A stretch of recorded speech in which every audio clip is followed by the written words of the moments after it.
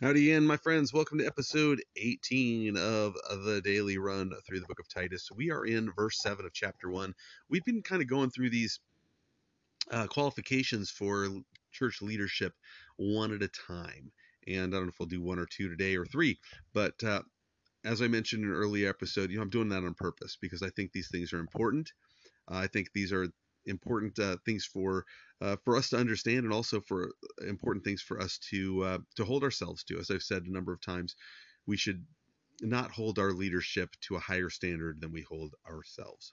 But while we maybe you're new in the faith, maybe there's things you struggle with, and you recognize, I'm not where I need to be in these spots.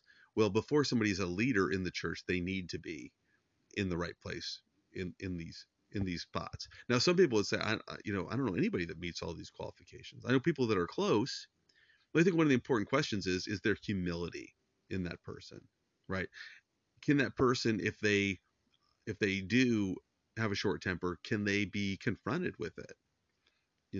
Can they, will they, are they repentant when they mess up? Because that's really the idea of being blameless. Like you said, a blameless steward at the beginning, is if somebody messes up, do they have that character of being humble enough to repent of that mess up, that mistake? So anyway, let's look at this. It says, for a bishop must be blameless as a steward of God, not self-willed, not quick-tempered. And the next one is not given to wine. Now, when you read the same verse in the ESV, it says, instead of given to wine, it says, um, nor a drunkard.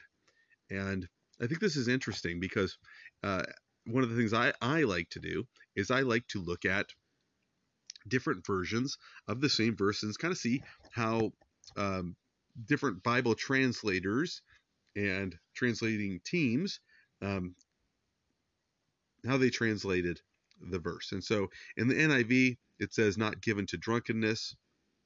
The New Living Translation says must not be a heavy drinker. Um,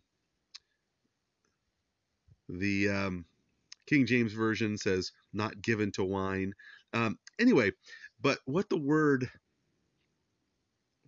actually means, like in the Greek, it means, it's a combination of two words, the word wine and the word near.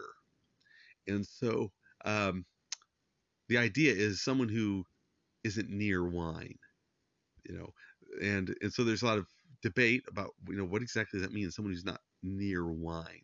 But I think the point is someone who doesn't always have wine at hand. And so why, right? Why is this a condition for leadership, that Titus is told by Paul, consider this thing. Um, they should not be given to wine. Well, um, in the Old Testament, we know that there are certain people that are not supposed to be given to wine, and those would be priests and kings.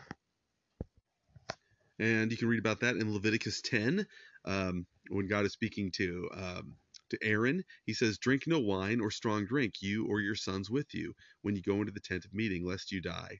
It shall be a statute forever throughout your generations.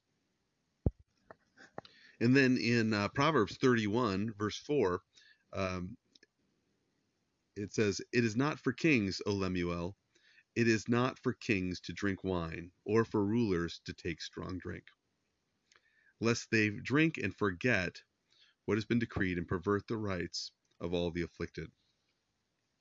And so we see there that there's a warning by God to the priesthood, saying, this is, you're not to do this. Don't show up to work drunk. Don't drink when you enter into the tabernacle or the meeting of people. So it wasn't for priests to be drinking. And then in Proverbs, Solomon writes to Lemuel, it's not for a king to do this. And so um, now we see it's mentioned again in leadership here, that a king or a bishop should not be given to alcohol or near to alcohol. So why?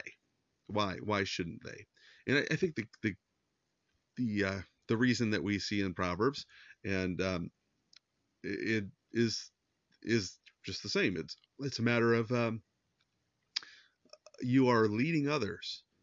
You you shouldn't have um, your facilities, your faculties. That's the word, not facilities. Your faculties, your facilities should work, but your faculties should not be impaired. You don't want to be impaired in your decision making, and that's one of those things that I think most of us understand is when people uh, when they drink large amounts of alcohol, or some of them, just a small amount, they're impaired in their decision making. And so you do not want to have leadership that is impaired. And so this is good advice. Good advice here. Don't be impaired. Don't be impaired. And as I said, before, that we want to look at these things and say, okay, these are standards for our leaders, but what about me? I if I'm a king and a priest, as we are called in the New Testament, we're a royal priesthood. We are sons of the King.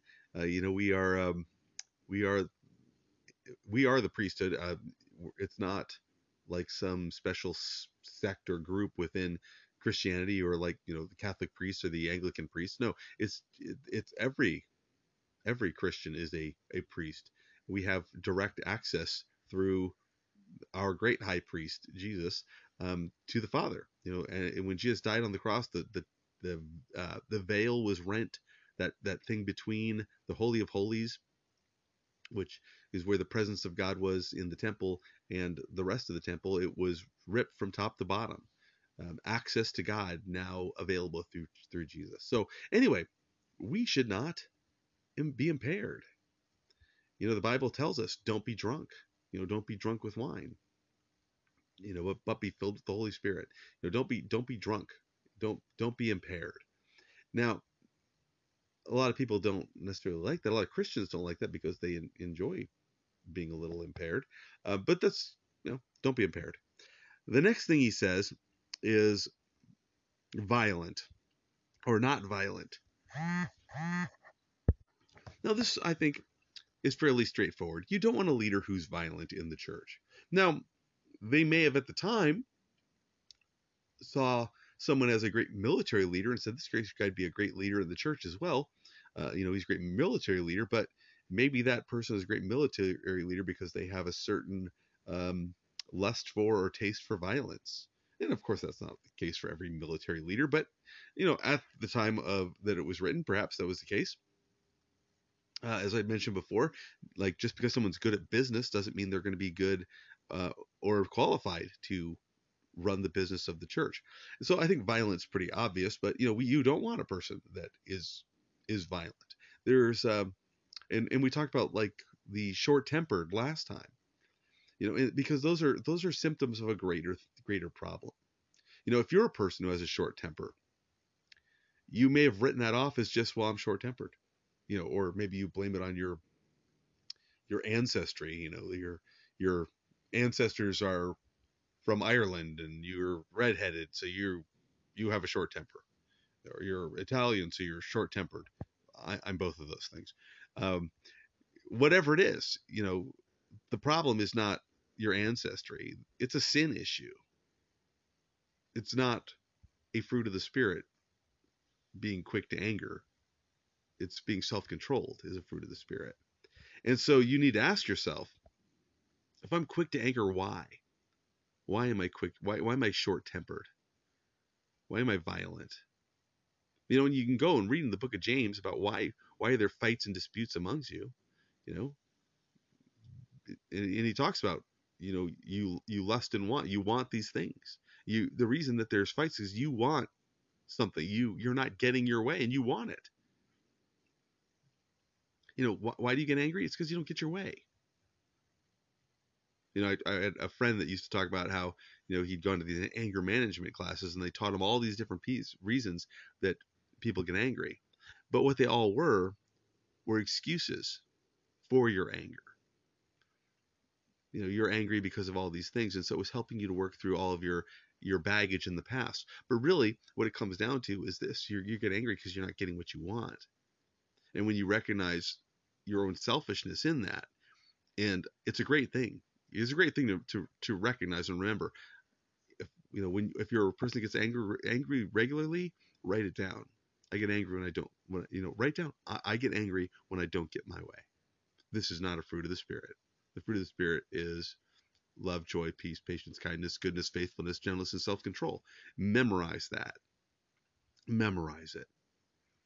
And when you start to lose that temper, you recognize you're walking in the flesh and not in the Spirit. Repent. Say, God, for God, forgive me. I'm desiring to blow my top, to lose my temper, to be violent, to get what I want through fighting and warring, rather than coming to you. The Bible says you don't have because you don't ask. So the same section in James where he's talking about wars and fights, you don't have because you don't ask. And when you do ask, you ask that you might spend it on your lusts. It's all about selfishness. So if that's your tendency, don't fall for the lie that is just the way you are. Recognize the truth that you get angry because you're not getting what you want. Recognize that as selfish. Though sometimes we get angry, and it's righteous anger, of course. If somebody's being harmed, someone's being physically hurt, and you get angry to see that, well, yeah, because you don't want that to happen, and it's righteous anger. If someone's, committing some crime against someone you care about, yeah, that makes sense. But there also is a degree of self-control where you don't flap the handle and kill the person or beat them to a pulp or whatever else. That there is a proper response, and the proper response might be getting physically involved if someone's being harmed. But that's not typical. That's very unusual. I can only think of maybe a very small handful of times in my life where I had to intervene physically in a confrontation um, between people. Anyway, I could tell stories, but I'm not gonna, because that's the end of our time together today. So hey, God bless you, and next time we'll talk about not greedy for money. God bless you. Talk to you soon.